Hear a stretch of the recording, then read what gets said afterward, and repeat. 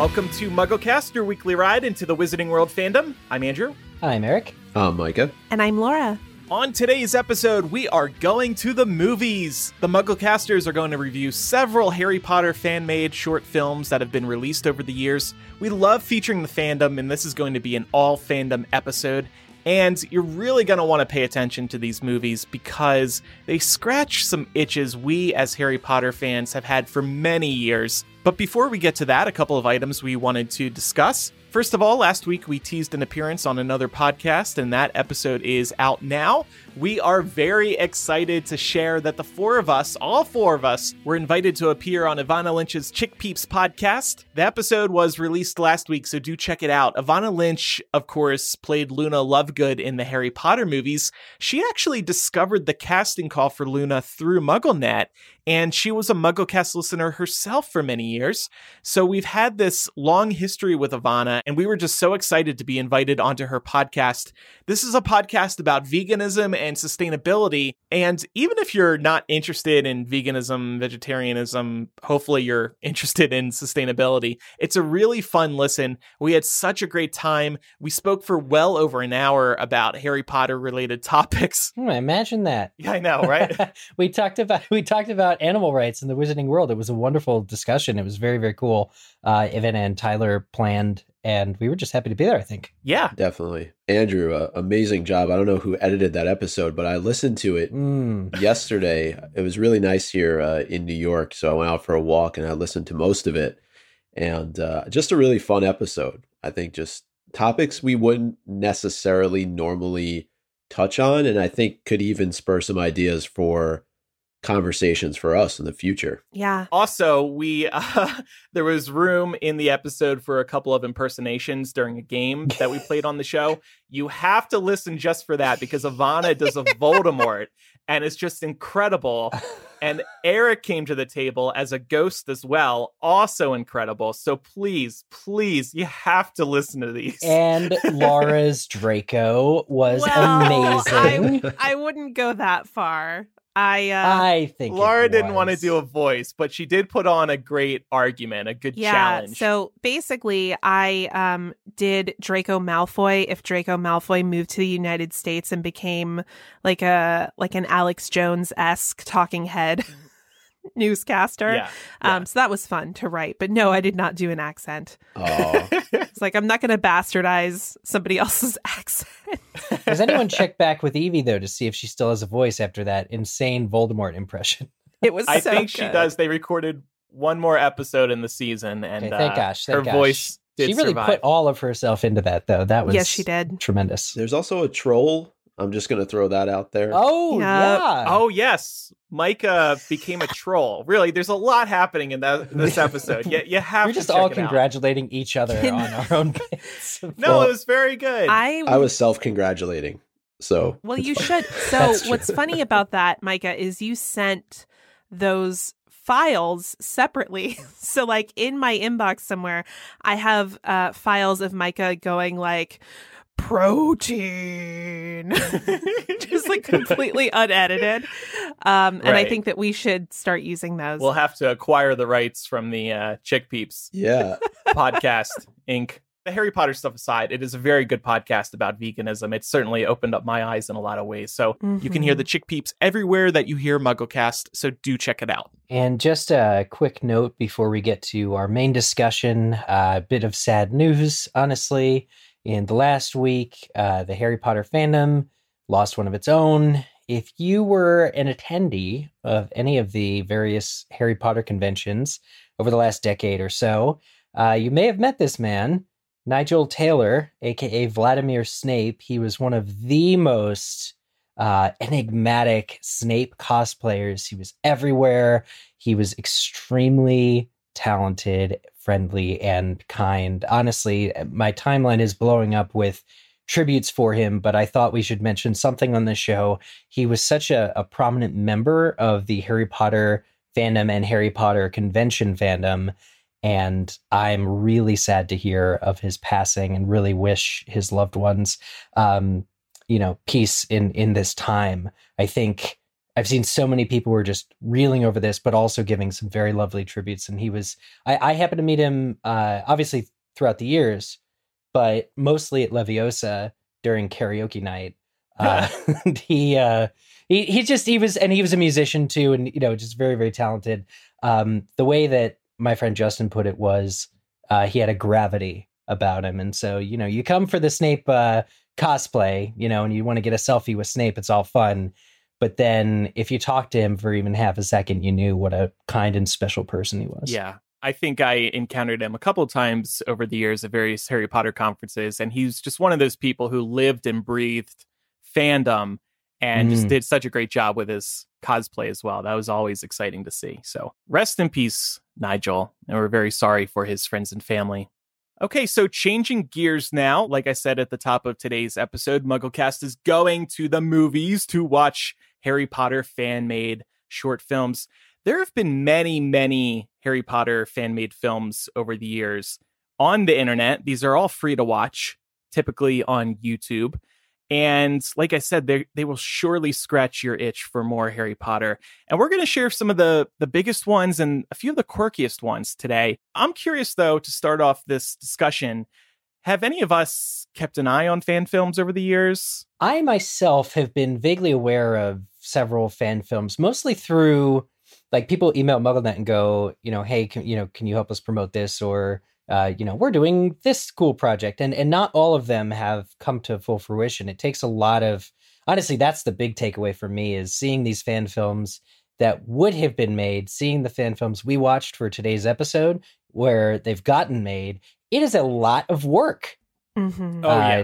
Just a tremendous amount of energy and creative talent and skill. Some of these films have special effects that I know we're going to talk about it later, but get pretty much movie level special effects. So I've been aware of like some of the bigger ones, but I think that certainly not as many as you've planned, Andrew, for this discussion. And I loved going through these, but only vaguely aware here and there. And yeah, same. To be honest, the only one that I was aware of prior to this discussion was the first one that we're actually going to talk about today. I had seen that a few years ago, it feels like at this point, and I just remember being so impressed because I also really just enjoy indie films, and the production value in some of these fan-made films is extraordinary. Yeah, it's like, where do they get the money for this? I know. I would agree. This was definitely an area of the fandom that I had not explored before. And I remember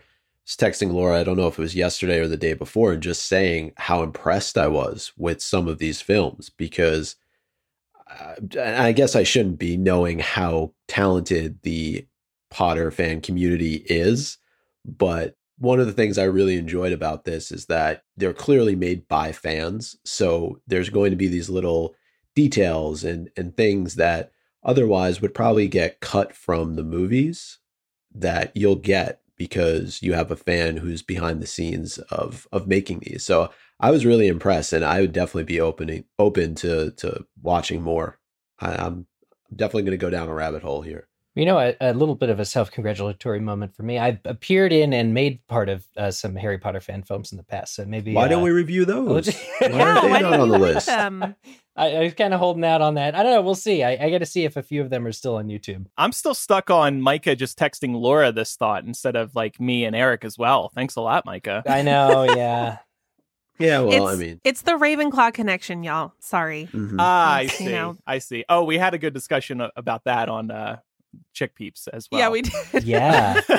We need to talk about that on the show sometime. We need a Gryffindor on the panel, I think. All right, so everybody get your snacks and your drinks ready. What is everybody getting? We're at the concession stand now. I think I'm going to get some Reese's and probably Coke Zero. You say Reese's? Reese's, yeah. I always say Reese's.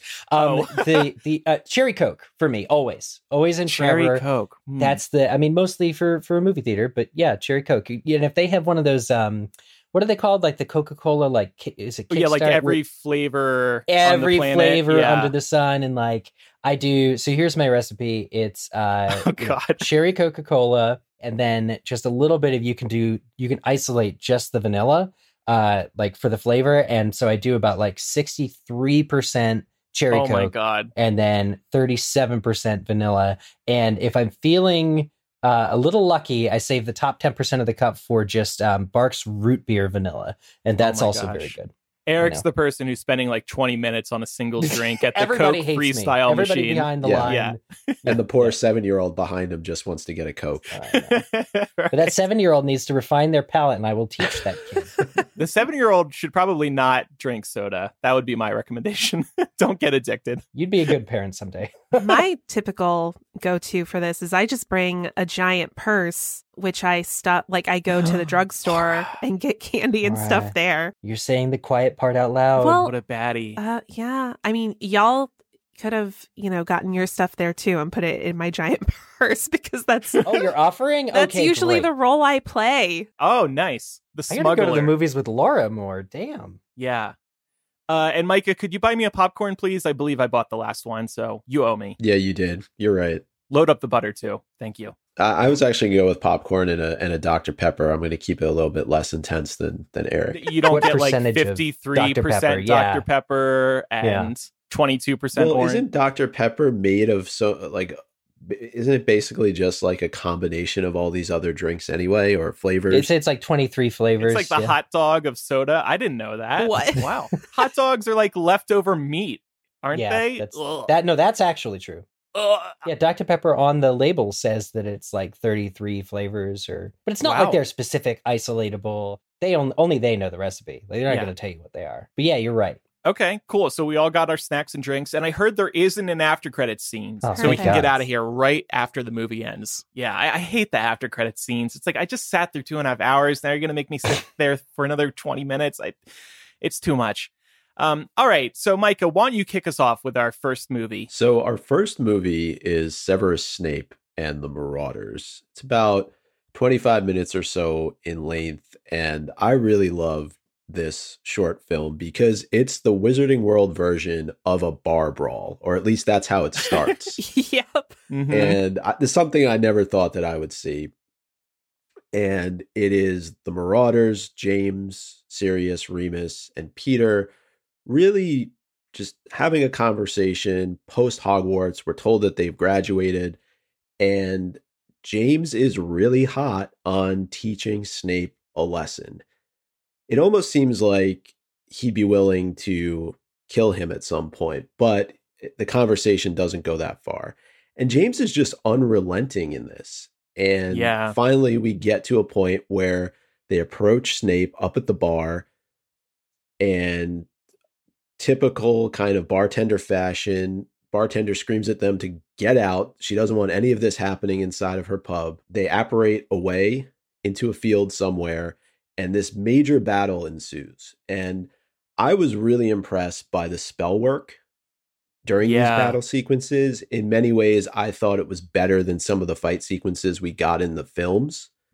And the reason why was the color. I thought the color made a huge difference in terms of how whoever directed this put this together. So, I have a couple little things that I might have changed about the casting, but aside from that, just the whole battle between Snape and initially it's James, but then the other Marauders jump in. The scene with Lily showing up was a little bit awkward and didn't really feel like it fit. Like the hug was like the Draco hug from Deathly Hallows Part 2 with Lily and Snape. But I don't know. What did you all think? I think the casting is great.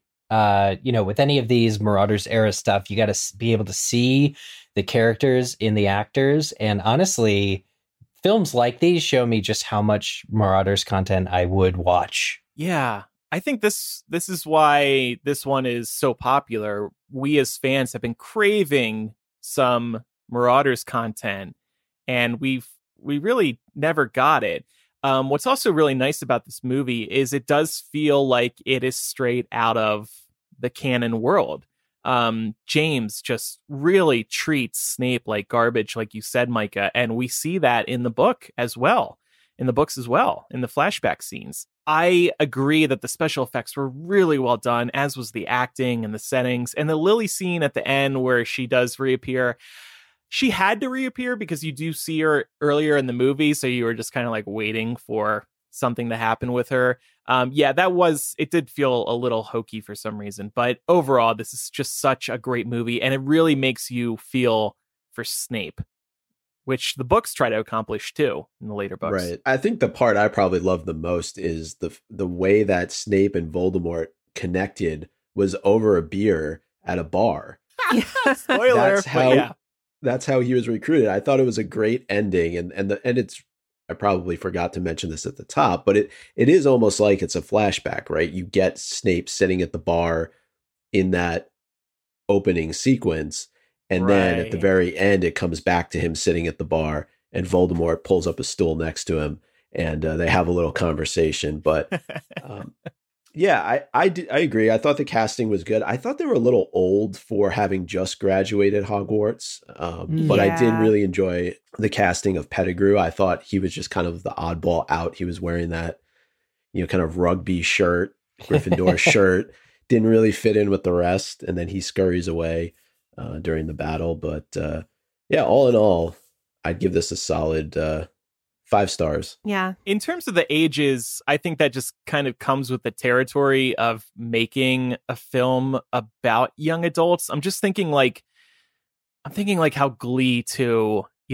those kids, those actors weren't actually high schoolers. They were like 10 years removed from high school in all actuality. That didn't bother me, but yeah, I take your point. I think that's a pretty common critique I think we can apply across some of these films, is that, the actors are maybe a little older than the characters they're playing. But at the same time, that was the case in the movies too. I mean, Alan Rickman was like 30 years older than Snape would have been in the books. It's actually, it's the Warner Brothers film rules for the Marauders. Well, and I also just get that probably the people, I could be wrong, but I would imagine the people who acted in this, probably at least in part, were also the ones producing it, right? So when you're working on an independent film like this, I'm sure the budget is incredibly thin. And as all of these movies, will let you know in the opening title sequence, none of them are for profit. So, right. They had to do what they had to do, but I still think overall it works. Yeah. All right, let's move on to our next one, Voldemort Origins of the Heir. This is 50 minutes long. Interestingly, this one actually faced some legal problems with Warner Brothers, but then they came to an agreement. The production company could keep the film and release it publicly online only if they didn't make a profit on it. So these people put a ton of work into this movie. It looks phenomenal. Unfortunately, I guess they're not seeing a penny from it, which is very frustrating. I assume a couple of these also may have received some pushback from Warner Brothers, but I can totally understand why this one received some pushback, because I think with this one, and even maybe Severus Snape and the Marauders, if you showed this to somebody and didn't tell them it was a fan film, if you just lied and said this is a real new Harry Potter movie, it's official, released from Warner Brothers, they might be fooled into believing that is true, because Voldemort Origins of the Heir, the special effects are incredible. The sets were incredible. The acting, very, very good.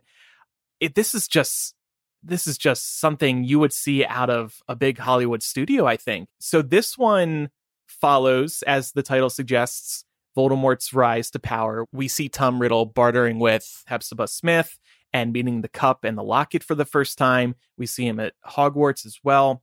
We also see the other 3 descendants of the founders of Hogwarts trying to stop Tom Riddle from rising to power. We get flashbacks to Tom Riddle's days in Hogwarts, like I said, and in present day before the Wizarding War.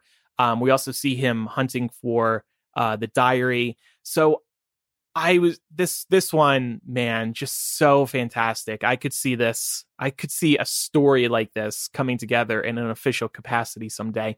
But even that possibility aside, what I love about fan films so much is they add so much to the story. They can. And this one really does. I really liked it. And I loved the idea that, the descendants of the 4 founders would be at school together. Yes. It was something I'd never really considered, because there's not a ton of importance in the books placed upon descendants of anyone except Slytherin, right? In terms of Hogwarts founders. But to see them sort of have this founders descendants club vibe going on early on, and it really seemed like they all got along and they were working together. And then, of course, you start to see Tom veer off down a very dangerous path, and the other three try to unite to stop that. And it's very reminiscent of the Founder's story, right? So I loved sort of like the echo of that story that we already knew, portrayed in a fan film showing a period of time that we really don't know too much about. I agree. Yes. I also think one of the things that this film did for me was it showed why the flashbacks in Half-Blood Prince were so critical to the story.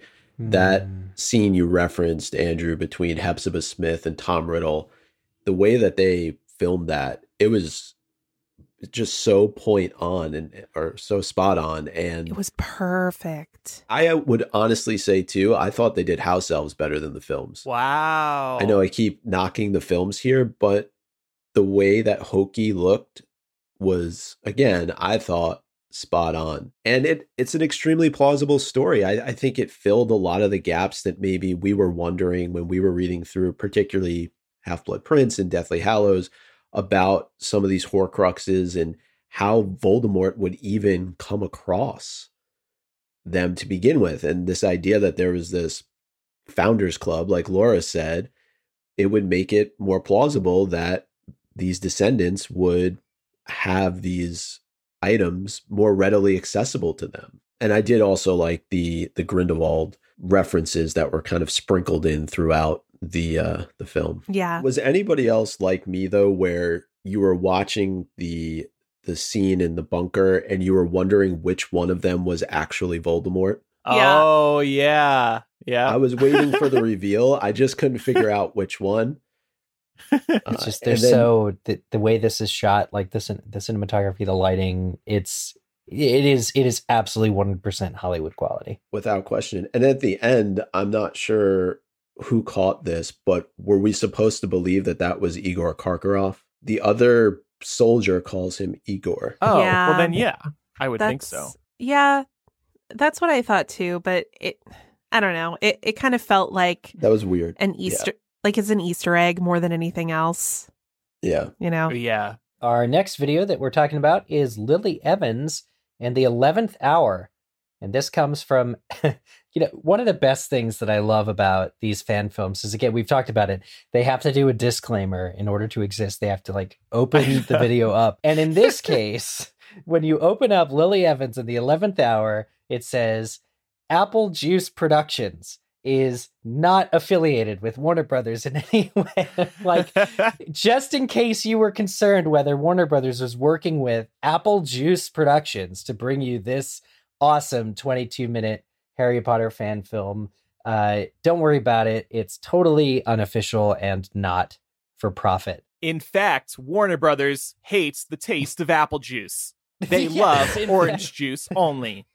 Pumpkin juice. Oh, yeah. Do you think, though, that's possible? I don't know the timing, but if this movie came out after the last one we just talked about, maybe they felt like they had to put that disclaimer just so they didn't go through any sort of legal trouble. I think, and we've seen them, these sorts of disclaimers are on everyone. And it's because once they refine, I think it's what you're saying, once they refine what the rules are, for these fan films to exist, everyone else followed suit, because it's just because then you can point to the other film and go, well, this film did that, kind of a thing. When's Warner Brothers going to make us add a disclaimer to our podcast at the start of each episode? Don't start, man.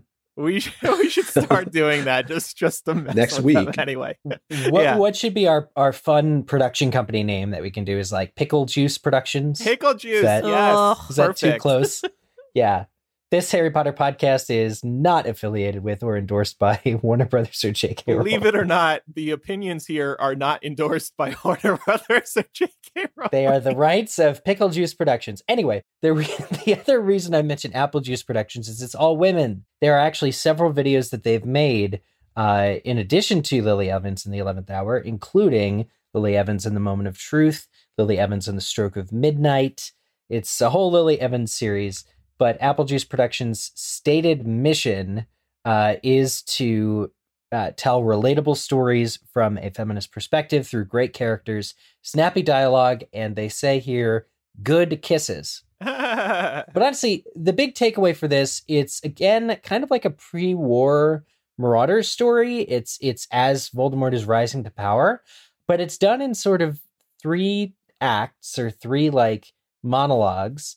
And it's kind of like a play that's been filmed, but the set, like the one set you get, which is, I guess, the dormitory where Lily Potter or Lily Evans shares with Alice Foley, who becomes Alice Longbottom, is really beautifully lush. And honestly, this one's all about character. This one just focuses on, various characters. Not all of the Marauders appear, which is another like really interesting choice. We do not see Sirius and we do not see Peter. It's really just well done. And honestly, the standout here is the Alice Longbottom character, because she is sort of the one who is trying to convince Lily that the Ministry and the Auror program is the way to go to really work to defeat Voldemort. What I really liked about this one is it's a simpler fan-made film. I think what's nice about this is it can inspire other people to create Harry Potter fan films like this one. Like, if you look at the first 2 so far that we've discussed, you might be a budding creator and you look at those and you're like, wow, I could never compete with that. But this one is a simple setting. It's one location, it's one camera, and they're telling a pretty straightforward story. And I really appreciated that. It's almost like you're watching a play, because it is just one setting with one camera angle. It reminded me of Puffs, actually, just in terms of how it was set. Obviously, Puffs has more than just one setting, but that kind of single camera being in the dorm room. I did like how you got some insight into Lily and Alice being friends before everything shakes out the way that it does. It was definitely different, but I think well done. I also just want to give this one lots of credit for the writing.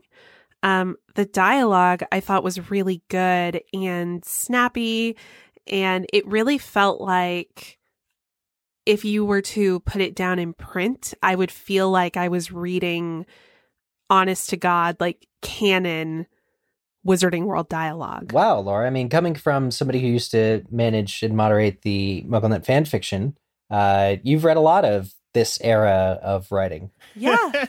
Yeah, and it's not all good. So, yeah, I'm super complimentary of the writing here. I feel like that's probably what most of their resources were devoted to, and it really shines. Oh, that's good you feel that way. And there's a very nice ending for James and Lily in this movie. So if you're a fan of those two, and who isn't, you should definitely check this one out. Yeah. And there's a ton of things. Like we said earlier, these fan films really take the opportunity in many cases to flesh out the story. They add things too. And there's tons of like little references to things that we know and are more familiar with.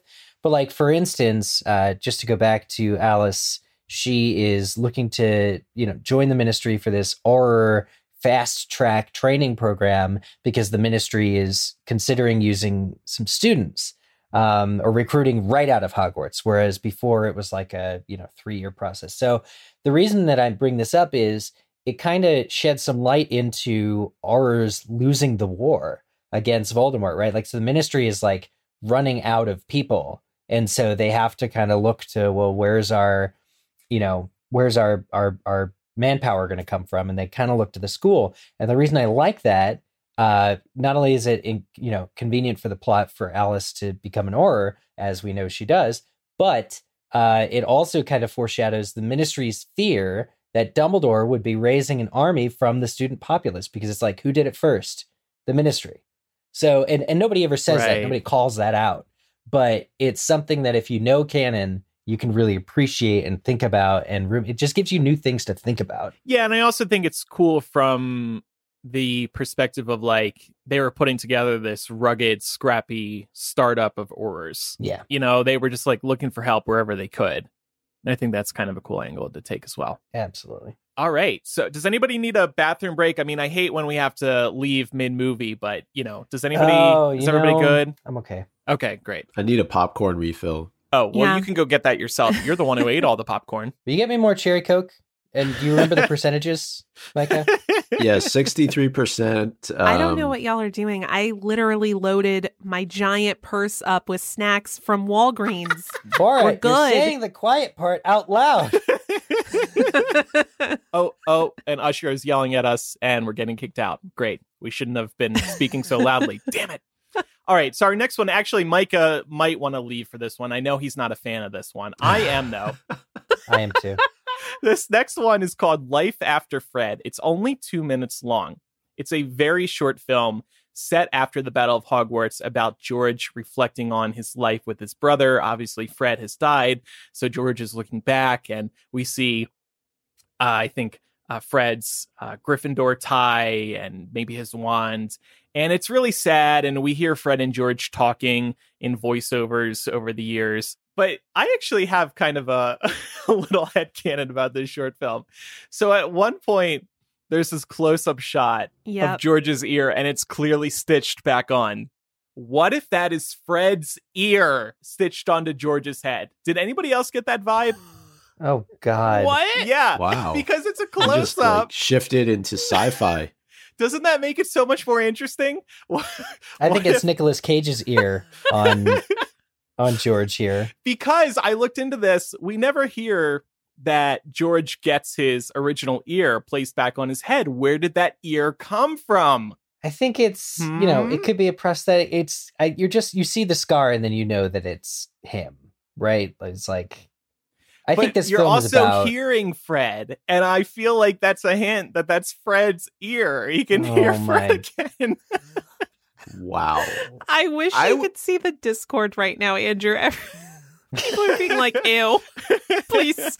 But it makes it so much more interesting, I think. It really cuts deep. I mean, yeah, if you're looking for a really disturbing lens through which to view this, that's one I can't viewing. believe nobody else had this thought. I really didn't. I felt like it was intended to make it very clear which of the brothers we were seeing. But yeah, it does raise a question because, like, where would that have come from? What is this comment from Velen Cray? I have never agreed with Andrew once in 14 years, but I love this. What on earth? Okay, thanks, I guess.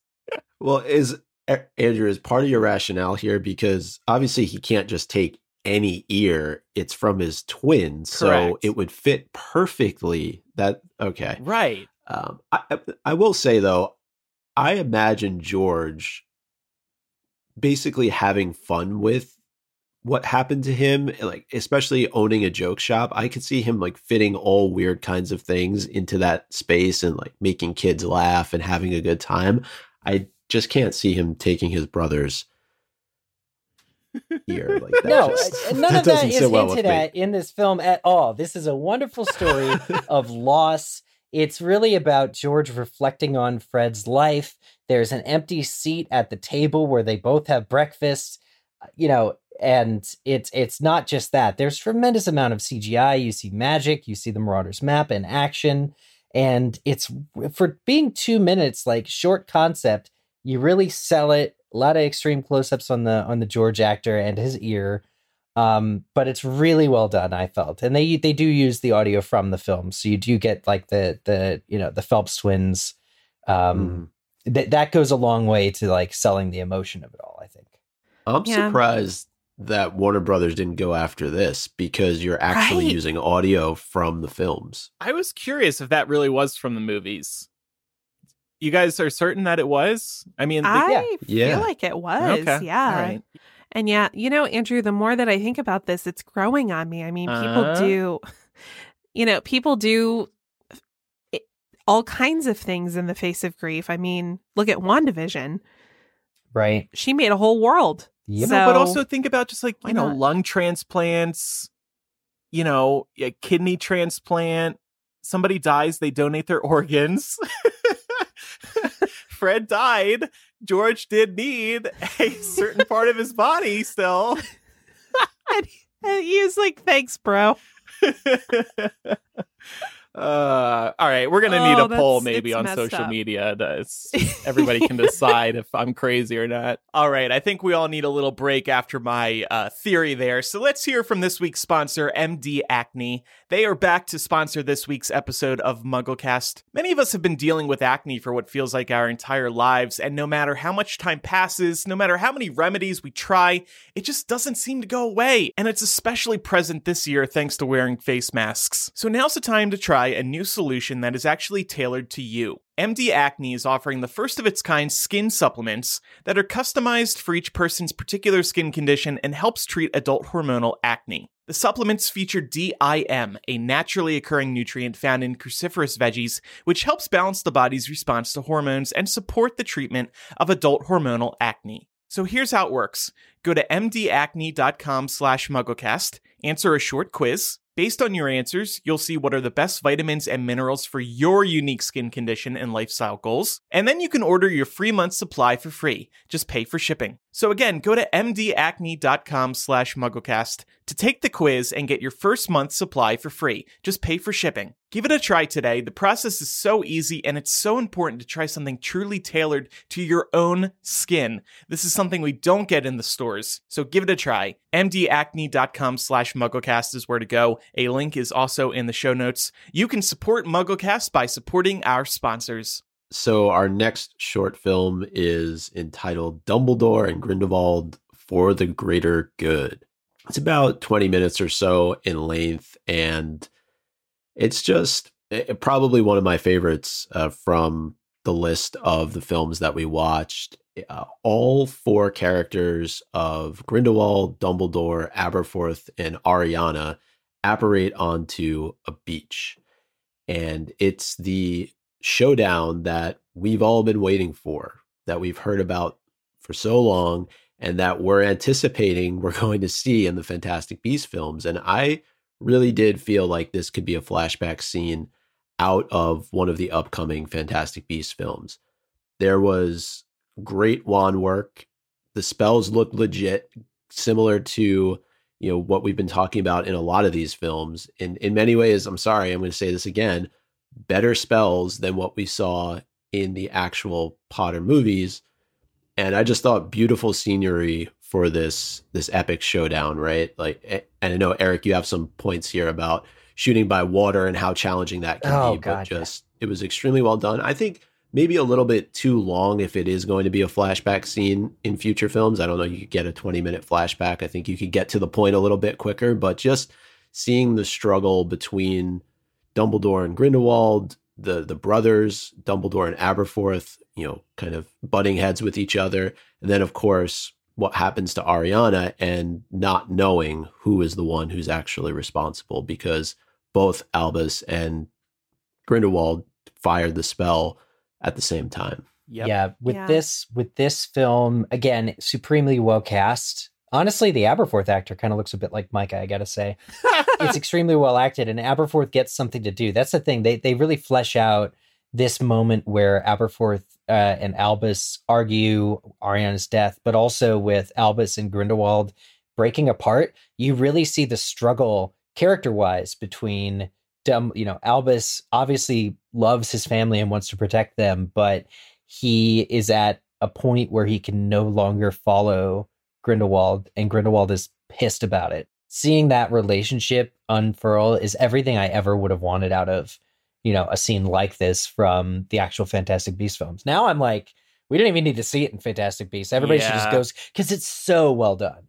Yeah. That's the thing. What's so great about this is it's a scene we've been clamoring for as fans for so long, and the creators of this decided to run with it, and they did such a remarkable job here. They're going to have a lot to live up to. I mean, I think this short film has honestly set the bar pretty darn high, because we are going to see this in Fantastic Beasts. I think we're pretty confident of that. Oh, yeah. Well, and also I really enjoyed that the creators picked up on the idea of Ariana potentially being like Credence in a way, right? Like having that same sort of affliction. They didn't dive super far into it, but there is something that happens that makes you think that Ariana wouldn't necessarily have been just sitting idly by when she was killed. Yep. Ariana's the big surprise for me for this video, for her involvement. Also worth noting, this movie came out in 2013, so they weren't working off of what we know from the Fantastic Beasts movies at all. Yeah. So it was a bold take. Yeah. It really was. Definitely. It makes it even more impressive that it came out in 2013. Agreed. The other piece, too, that I think we've often hinted at or we've actually had discussions on was the relationship between Grindelwald and Dumbledore mutual. And it seems like in that moment, I forget the exact line that Grindelwald uses, but he basically says that, you're a fool for thinking that, we were in love, basically. I mean, I'm paraphrasing here, but and you see sort of the shift in Dumbledore after he realizes that Grindelwald doesn't really care much for anything other than the greater good. Great point. And I loved how they really grounded it in the real world, too. There was one point where Grindelwald was talking about how their rightful place in the world is to rule over muggles. And Dumbledore was like, hey, I know that we felt this way, but like, was that okay when British muggles did that to muggles living in India? No, it wasn't. And it was a really nice way to ground it and make the perspective about sort of Grindelwald's and Dumbledore's notions of the greater good very clear to the viewer. So it was a great reminder. Also, if you've stepped away from Harry Potter for a while and you don't really remember too much about Dumbledore's backstory, this will definitely jog some memories. Agreed. So here's a short one that everyone I think will love. Possibly my favorite of the entire episode. It's 90 seconds long, everybody. But it is Harry Potter, HarryPodder, say the magic word. And it's a combination of 3 animated shorts set in the world of Harry Potter, set during the time of the books, and mostly utilizing the films, I think, for a lot of visual cues. But this is very, very, very simple. This is very quick, to the point, short, special, and extremely well animated. It's a wonderful thing. You should everyone should check this one out. Yeah, the reason I wanted to include this is because, as we all know, we don't have any official animated Harry Potter works other than what we've seen in the movies, like Tales of Beedle the Bard. This is very much what seems to me like a experiment in 2D animation for the people who created this. And it actually gives me some serious 90s Disney animated vibes. Yeah. So if you love those classic Disney animated movies and you love Harry Potter, this is a fun watch. Just these 3 scenes. Like I said, they feel more like animation experiments. They were just trying, they were working their magic, pun intended. But they worked out really well. And it actually made me eager to see more animated Harry Potter projects, more animated Harry Potter fan films. I was looking around.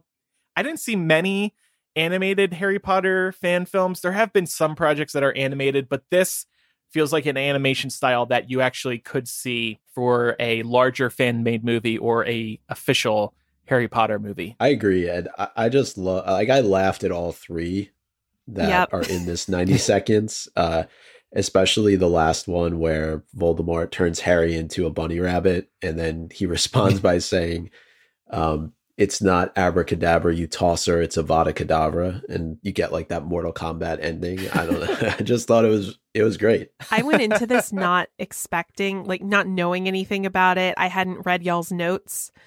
So I pulled it up, and when I saw the first scene from the Forest of Dean, I laughed out loud so hard because I really genuinely was not expecting what happened. So yeah, this is really fun, and I would absolutely love to see more of these. All right, Laura, tell us about this next one. Yeah, so our final one for today, we are going to be talking about Sisters of House Black. This is a fan film that was written and produced by Kelsey Ellison, and it centers on Narcissa, Bellatrix, and Andromeda, the Black sisters. And Kelsey Ellison, who wrote and produced this, actually stars as Bellatrix in this. And she's where I really want to start with this in terms of being very impressed with what she was able to do. It starts out with them sort of like in their latter Hogwarts years, and the timeline does jump around a little bit, so we get to see them post Hogwarts too. But she does such a great job of going from teenage Hogwarts student to Helena Bonham Carter, like very progressively over the course of the shooting. Like you can see her getting crazier and crazier over time. And it's kind of marked by her continuing to practice the killing curse again and again. So you see her in the beginning unable to do it up until the point where she can. And when she realizes she can, it's like an OF moment. But what I really liked about this one too is that we got to learn more about Andromeda. You know, that's somebody who we didn't get a lot of context on in the books. And you get to see Andromeda slowly realizing that her family is like super racist. You also get to see the beginnings of her relationship with Ted Tonks and the impact that has on the sisters. And also Narcissa, I felt like was written very in line with what we see from her in the books. She's very much drawn towards following her family and doing what's best for her family. But in this, the family obviously, experiences a fracture due to Andromeda going off with Ted Tonks, right? So she has that internal conflict going on, which was really interesting to see. But it's also building up to like Voldemort creating his first army and getting his first sets of followers, which of course includes Bellatrix. So that's really what it centers on in terms of the timeline. But I really enjoyed it. And similar to some of the other ones, I thought that the effects were really, really good. Yes, they were. Yeah, I just loved seeing this arc for Bellatrix. And I think it takes on a interesting angle when you also think about the events of the Cursed Child as well. Yeah, it really starts to make you wonder how early did the manipulation between Voldemort and Bellatrix start. Yeah. Nothing concrete happens here, but you do see the beginnings of it. Well, especially when they duel each other. I thought there's respect certainly that's gained there, but there could be a little bit of something kind of behind the scenes happening there too. You can almost see the infatuation beginning in that moment when the two of them are battling each other. Mm-hmm. I also like the dynamic too of the Black family not really knowing whether or not they wanted to get involved. Yes, they certainly have really strong opinions, but I'm thinking about there were moments when the father he wasn't sure. Did he want to host the Death Eaters at his home? Yeah.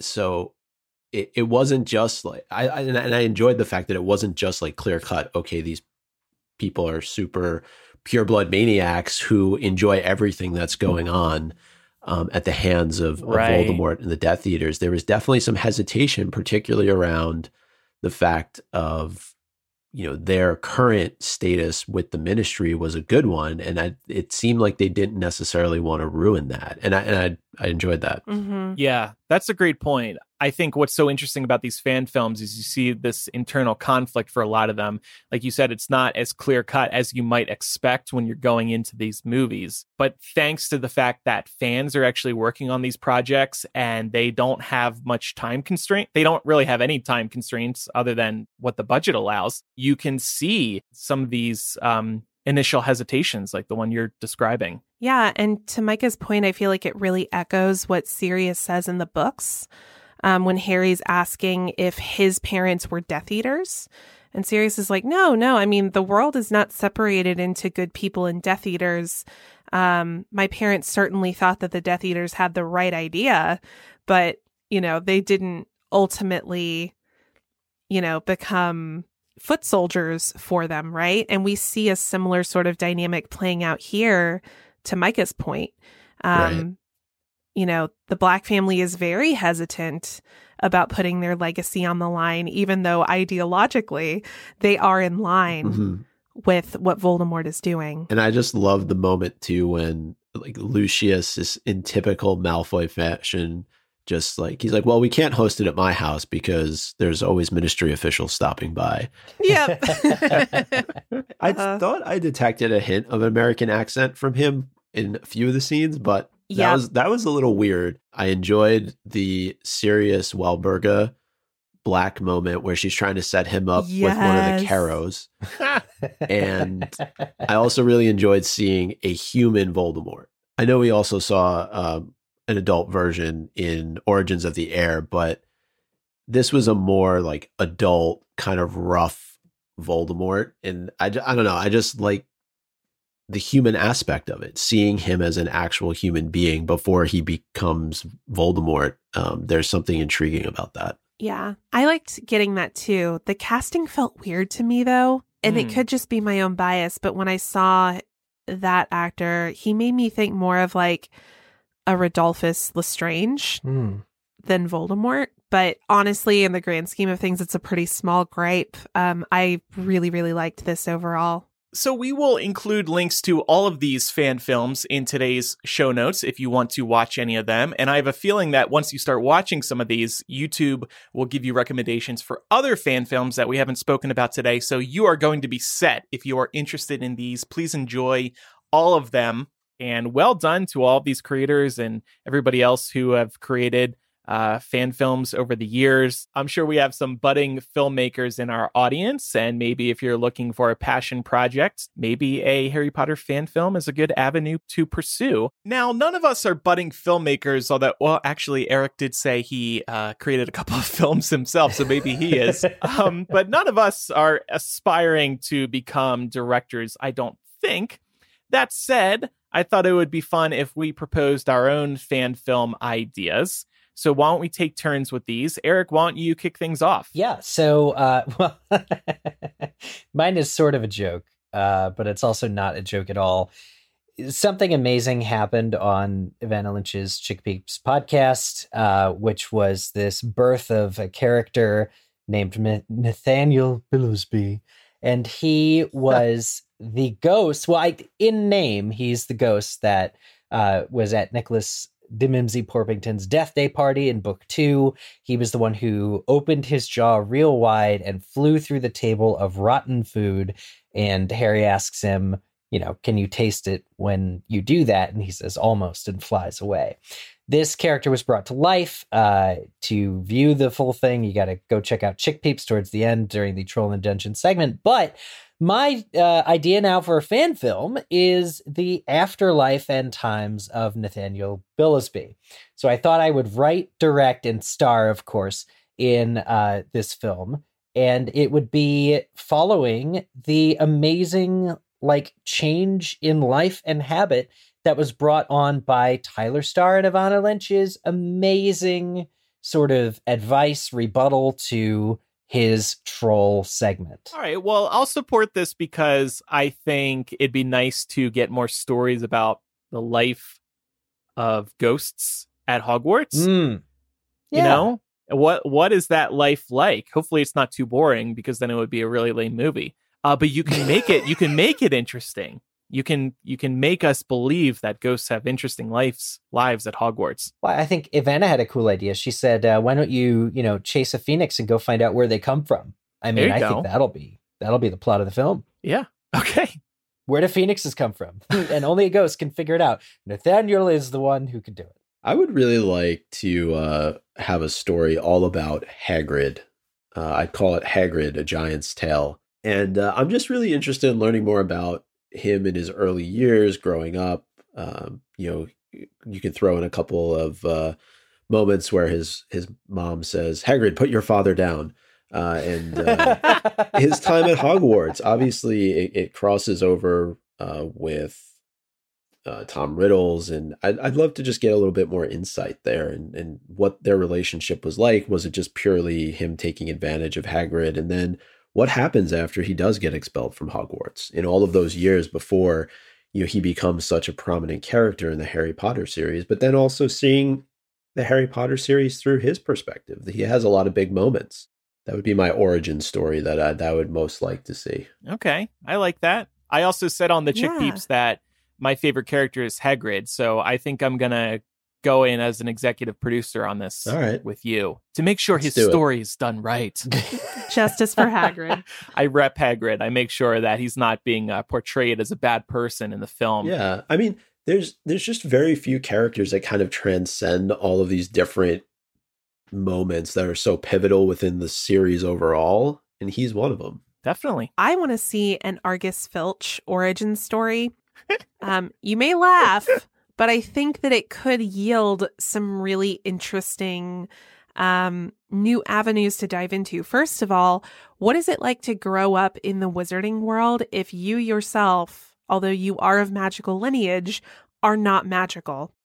Yeah. So what does that look like? It would give us a ton of insight into how squibs are treated in the wizarding world. We've asked this question before, like, where are they educated? Are they educated? What sorts of jobs do they qualify for? Like, what are their rights in wizarding society?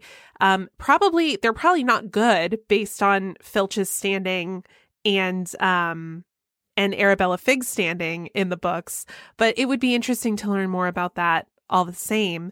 I also think it's very likely that Filch may have crossed paths with other characters that we know and love from a young age. Like, what was it like for Filch to maybe talk to Dumbledore? Maybe he really wanted to come to Hogwarts and study there, and Dumbledore had to deliver a similar soft letdown to Filch like he did to Petunia when she wrote to him wanting to go to Hogwarts. And I also think it's possible, maybe he does have some kind of intense backstory. I say this because Dumbledore tends to keep people at Hogwarts for their protection. So you have someone like Trelawney, who for several books we're all wondering, like, why is she here? Like, she's clearly not good at her job. But we learn that Dumbledore's keeping her around to protect her. So it seems likely that he has a good reason for keeping Filch around too. Very That's good cool. point. I I wanna love know- that idea. I want to know the very moment that he met Mrs. Norris. Like, how did that go down? Oh, yeah. I didn't even think Yeah. about that. That makes me think now, too. That cat is old as hell. Was Mrs. Norris already at Hogwarts, or does he bring Mrs. Norris with him to Hogwarts? I just thought when you were explaining that, Laura, like, what if the first time he saw Hogwarts was as an adult, like getting a job there? Yeah. How tragic. How crazy. He had to go his whole life without thinking about it. And as squibs, with magical family, you can only think of yourself initially as less than. How was that? No wonder that he rules over his little corner of Hogwarts once he gets there, because that's within his control. Yeah. I mean, if you disenfranchise people, of course they're going to be bitter. I think that Filch, he could have an origin story to make him into a more sympathetic character. Definitely. I believe that. Let Disney handle I it. think it's almost cruel, though, the fact that he's essentially the custodian of the school, because he's tasked with cleaning up things that obviously would be very easy to do with magic, but he essentially has to do with things that we would use in normal day-to-day cleaning up after kids. And I don't know, I don't know that him being at Hogwarts is necessarily like for his own benefit, unless, to your point, Laura, there's something else going on that we don't know about. Because it's to me, it's cruel that he's used in this way. And I think that that's what, like, for example, in Chamber of Secrets, when he makes Ron clean all of the trophies in the trophy cabinet, he makes him do it by hand. Right. Yeah. And he's like, I have to experience this. So here's a taste of your own medicine, even though, Ron's just a child. Right. But yeah, I can see why living your life in this kind of society that, recognizes you kind of as a member of society, but you don't have any like real meaningful rights in that society. I can see why that would make you bitter. Oh, damn, we are in trouble. I'm gonna cast Andrew as Filch in my fan film. God, it's perfect. Look at this cat. I've never loved something more. Brooklyn could be Mrs. Norris. Okay. I'm gonna put We'll test cat that idea ears for on Halloween. Brooklyn. So my idea is kind of short, not as deep. That was a very good discussion on Filch, though. Maybe we have to have a deeper character discussion sometime about him. So mine is inspired by the post-credit scene in the first Avengers movie when they're all eating the shawarma. So I wrote it like a screenplay. Interior, the Hogshead. The trio is eating their favorite meals, replenishing themselves after the all-nighter that was the Battle of Hogwarts. We hold on a wide shot of the three, silently eating and reflecting. Several moments pass. Ron's eyes suddenly widen as his posture straightens in his seat. Ron says, sorry. Does anyone know what happened to Lavender? Cut to black. So it doesn't further this. It doesn't answer any questions. No, it's just a post-credit scene as useless as that shawarma scene in the Avengers. Oh my god. And then it's like 12 years later, she's dead. 12 years later, there's like a cut scene out in like the woods somewhere, and you see this wolf, and all of a sudden it transforms back into Lavender at the full moon. Oh, yeah. I was going to say, I just had another idea based on our discussion. Maybe George should be there too. And Ron should be like, wait, I have an idea for how you can get in here back. Oh my God. I'm so pleased that your mind has gone here, Andrew. See, I thought you would like this because you're into horror, Laura. Yeah, this is right up your alley. I'm starting to wonder if I've corrupted you. I need to email the filmmakers. I'm going to get an answer. We have to know. Yeah, we have to know. Okay, well, this was a lot of fun. If you have any feedback about today's episode, you can email mugglecast@gmail.com or use the contact form on mugglecast.com. You can also call us. You can call 1-920-3-MUGGLE. That's 1-920-368-4453. You can also record a voice memo on your phone and send that to mugglecast@gmail.com. Whether you call us on the phone or send a voice memo, just please try to keep your message about a minute long. And by the way, next week's episode is a Muggle Mail episode, so get your feedback in now, and we might include it on next week's episode.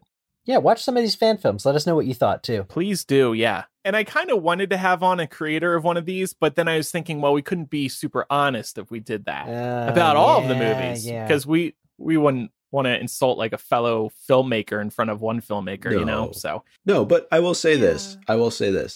Anybody who we talked about today who made any of those films is far more talented than I am. So I will just leave it at that for any criticism. I will back that up. That I have thrown out there. Far more talented than Micah, that is for sure. Okay, it's time for Quizzage. Last week's question, name this famous female campaigner for breaking the statute of secrecy. She's been imprisoned several times for her blatant and deliberate use of magic in public places. The correct answer was Carlotta Pinkstone, another one of the famous witches to be featured on the old J.K. Rowling website. Correct answers were submitted by Robbie, Suhas, Irene, Elizabeth, Dreamquaffle, Brody Galia, Ellen, Kerost, Sabrina, Luna Nova, Rudolph Ciso, Mr. Potato, and Billy. Next week's question. At what United States college was A Harry Potter musical written and first performed? And submit your answer to us on the MuggleCast website, mugglecast.com/Quizzitch, or go to mugglecast.com and click on Quizzitch in the menu.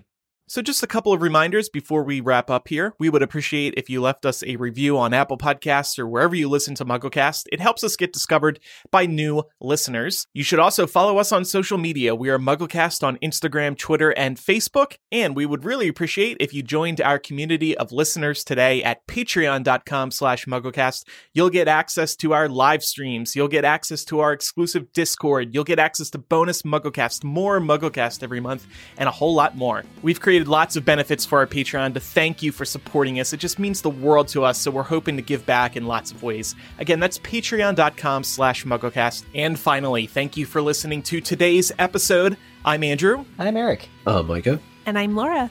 Bye. Bye.